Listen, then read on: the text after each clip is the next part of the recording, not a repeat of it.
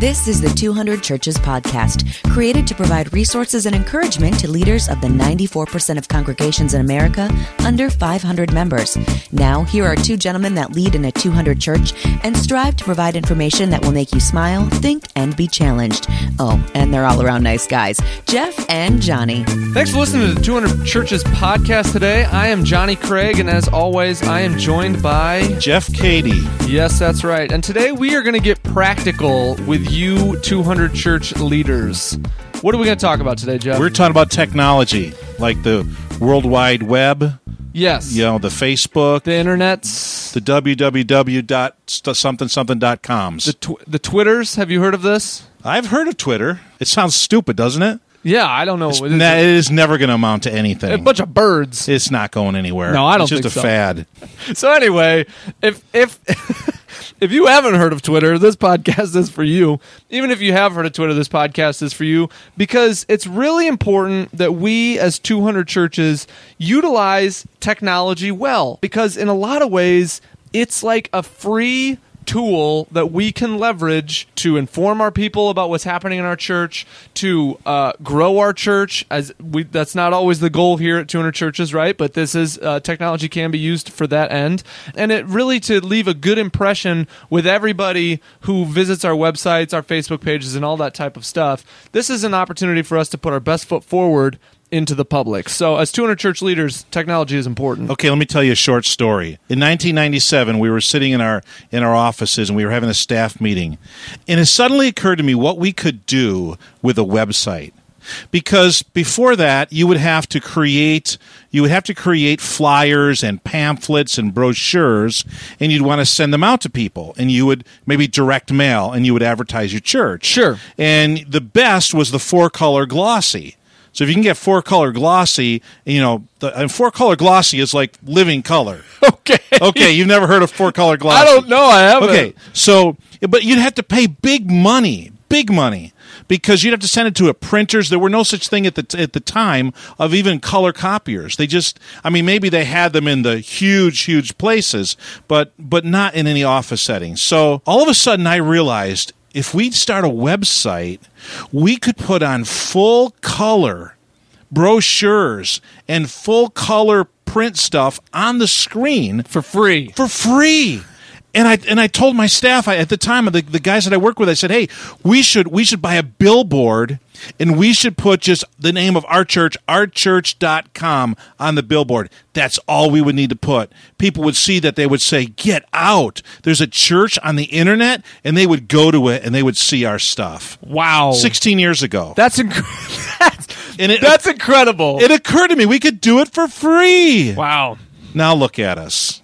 Well, if you don't have a website, oh my goodness, that's what's truly embarrassing. So things have changed. So anyway, we were talking about 6 things that we could use in technology to help us do our ministry, or actually 6 ways we should use social media and technology in our 200 church. And the first way we talked about was Facebook. Yeah. I joked about calling it the Facebook, but right. Come on, everybody knows Facebook these days. Everybody's on Facebook. I was actually a Facebook holdout. I deleted my account. I was against Facebook, but then I took a job at a church, and I wanted to keep up with my students. I wanted to keep up with people in the congregation, and I realized this is the best way to do it.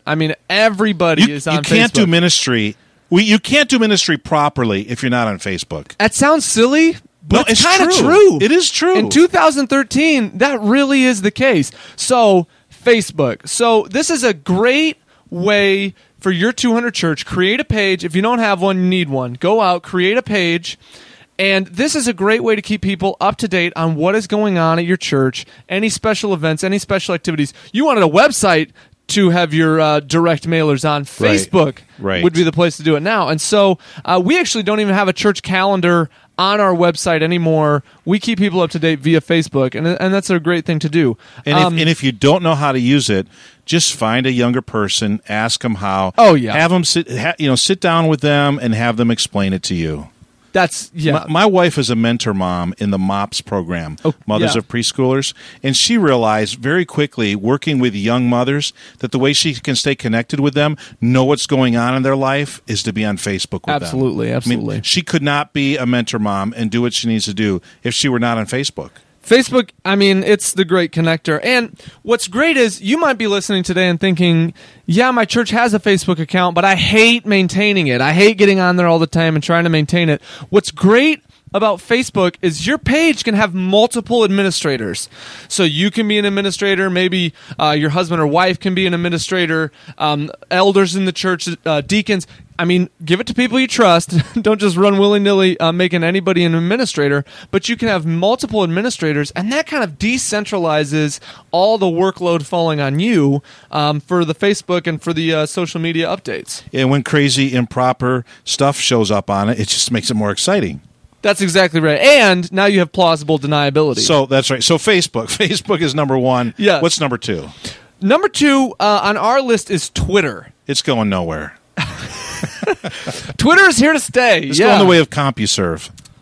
Twitter seems to be here to stay. Who knows? It could go the way of MySpace, but Twitter seems to be here to stay. This is a lot more for your tech-savvy congregants, okay? Your average, everyday person might not have Twitter, but some of your business professionals who might attend your church, they'll for sure have Twitter. Yes. College students, it's big with college students to have Twitter, and this is a great way, again, to get information about your church out, but also it's more public than Facebook. You know, somebody doesn't have to like it to see it, right? Everything on Twitter is public, and so it gives you an opportunity to put a foot into the community via technology in a really neat kind of way. You do have to follow people, though. And if you don't follow them, you're not going to see their stuff. That's true.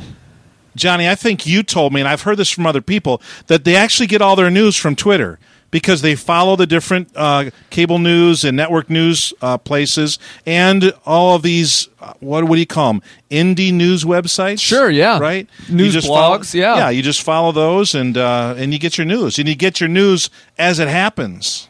So, and it's also a chance for us as pastors, if you're reading something that's really great online, something that you think would be valuable to share with other people, Twitter is, it's basically custom built to share links and share articles with other people who are out there, who are online. And so if you don't want to be the pastor who sends all sorts of spam emails, and you don't want to be the pastor who's filling up Facebook feeds, well, Twitter is a great opportunity for you to share those types of things. So third, we have email. My CompuServe account. Yeah. Right? Who in the world? Nobody even knows what they don't even think that's funny because they don't even know what CompuServe even is. I have to say this about email, and if you're offended, I'm sorry. Send us an email, and we'll laugh at your address. But if you have a Hotmail account, get rid of it. Just get rid of it. It's passé. Go get a big boy email account. Nobody takes you seriously if you have a Hotmail account. AOL account? No. Get rid of it. Yahoo's fringe. I won't throw Yahoo hard under the bus, but I would say Gmail would be the highest level email address that you can have. Me.com. Me.com's not bad. Yeah.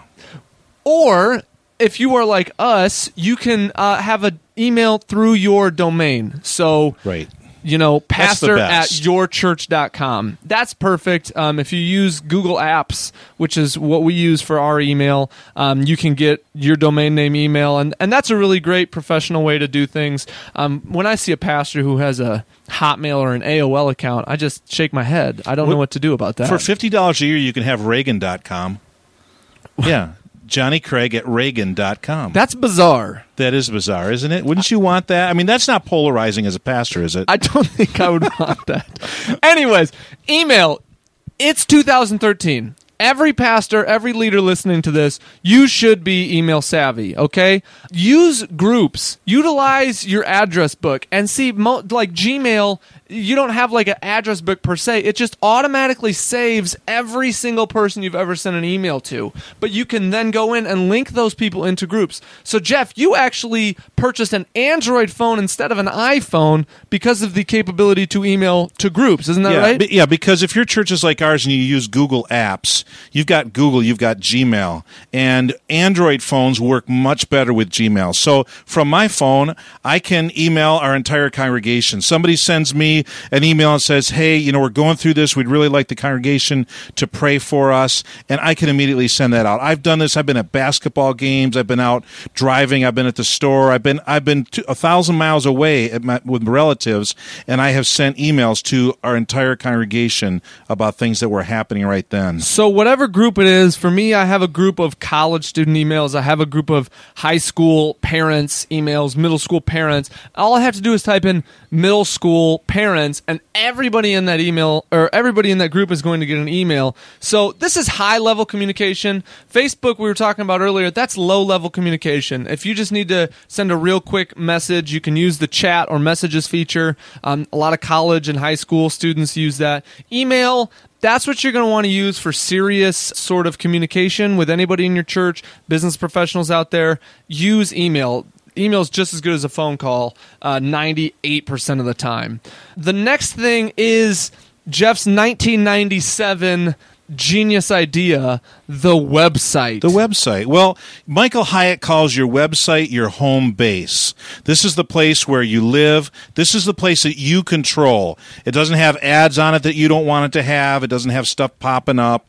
Your website's your home base, and it's really your business card in 2013. Unlike 10 years ago when more color and more flash and more things bouncing in was really exciting, now it's really clean, concise, simple, straightforward. That's really what people are looking for. Because if somebody goes to your website, they want to be able to very easily see what is your address, what's the contact information, what time are your services. And there's so many ways. If you're a 200 church pastor and you're thinking, I don't have the resources to do a website overhaul, a new website, if you want to pay a web designer, could run you $5,000. Yeah, or more. Yeah. And if you're thinking, I don't have the resources, we're just going to stick with our terrible GeoCities website, don't. Okay, there is a website building platform for any level of expertise that you may or may not have. If you're great, you can build something on WordPress.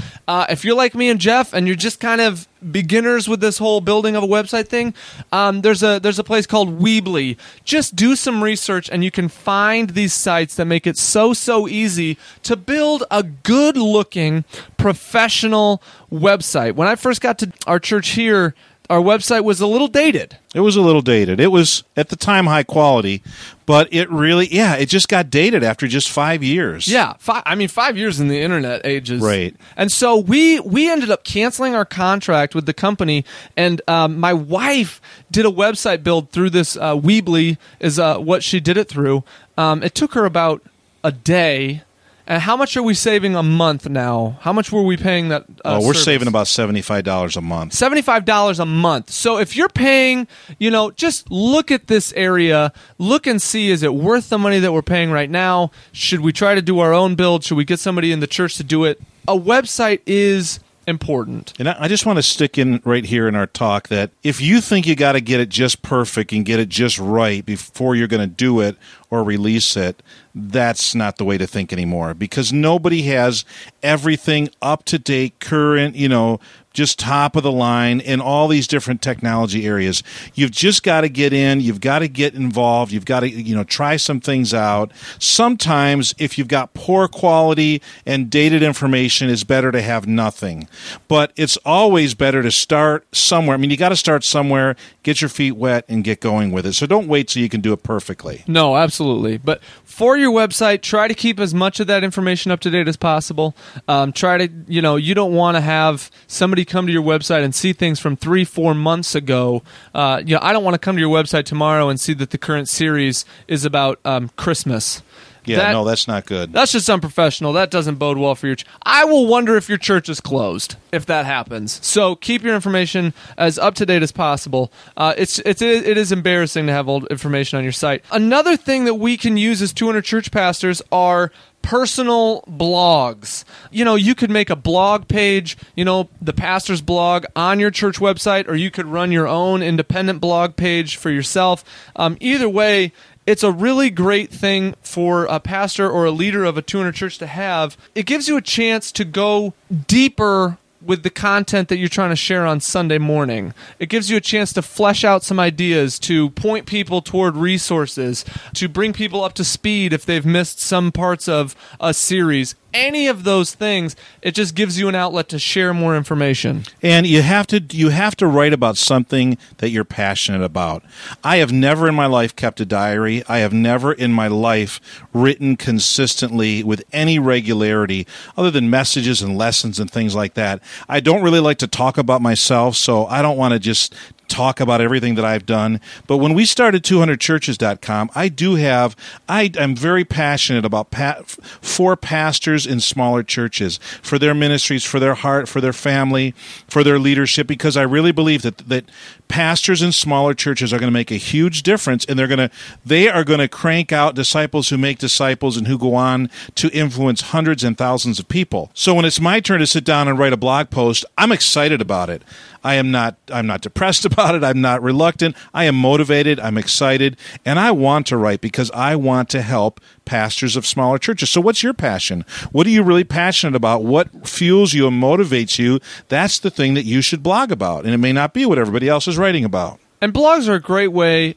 If you feel like you have something important to share, and as pastors, I think, all of us do, this is a great way to reach out further and broader than you do on a Sunday morning. This is your chance to put it out there for the whole internet, get different eyes on it, get all sorts of people who might not be able to come to your church, who might live in different parts of the country, who knows what the situation is, but this gives you an opportunity to broaden your reach. And if you have something important to say, like we feel like we do at 200 churches, a blog gives you the opportunity to say it. And look at the blog post for this particular podcast. You'll see a lot of links on there, and we'll point you to a lot of this stuff that we've been talking about. Finally, this last area is maybe the hardest to manage and to master of all the ones that we've talked about.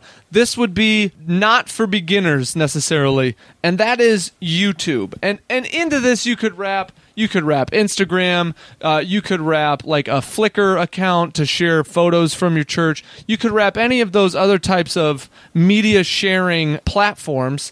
But YouTube is one that larger churches utilize, and I think would be a really great thing for more 200 churches to utilize, but we have to do it well. If you're not going to do it well, don't do it at all. And with so many of our smartphones today, you can get really high-quality video. It's just that the content has to be as high quality as the picture is. Exactly. So you can go on YouTube, create a channel for your church, or if you don't want to go on YouTube, Vimeo, Vimeo. Yeah, that's a great place. That's more of a non-profit, artsy type of video sharing service, less clutter than YouTube. You can create a channel. Lots of churches have these. And then you could put your services online, video blogs from the pastor. If your church ever uses promo videos for a series, anything like that can be uploaded online, and then that gives your people something that they can go and share. It gives them some way to be involved with your church throughout the week. So really, we're just scratching the surface talking about technology, and obviously you could go online and you can check out technology podcasts. There are literally hundreds, probably thousands of them. There's a glut of technology podcasts out there. And you could get onto YouTube and you can type in and search for how to anything. How to make a pancake, how to repair a bike tire, how to create a sermon, and you will find instruction for that. So if you've got questions for any of these, how to use Twitter, how to use Facebook, how to use email. There are all kinds of tutorials on YouTube, and you can get all the help you'd ever want. Absolutely. And I just realized we didn't touch on something that would be important for churches, how to make a podcast. I thought about that, and I thought, what, maybe that's just a separate podcast. It's a how to make a podcast. How to make a podcast. So we hope that this has been helpful to you. Remember, consistency is the key to using technology, to using these social media platforms. If you're only going to put something on Twitter once a month, put something on Facebook once a month, you're never going to gain traction. People aren't going to know that they can continue to come back and get relevant, helpful information. So consistency is key, and if you have to utilize somebody in your church to run these sites, hey, that's a great way to get people involved. But just utilize these technologies for the life of your church. We hope this has been helpful to you. Thank you so much for listening to the 200 Churches Podcast. Thank you for listening to this episode of the 200 Churches Podcast. Feel free to give the guys feedback or ask questions at 200churches.com. And remember, the leadership that you provide in your 200 church matters big in the kingdom of God.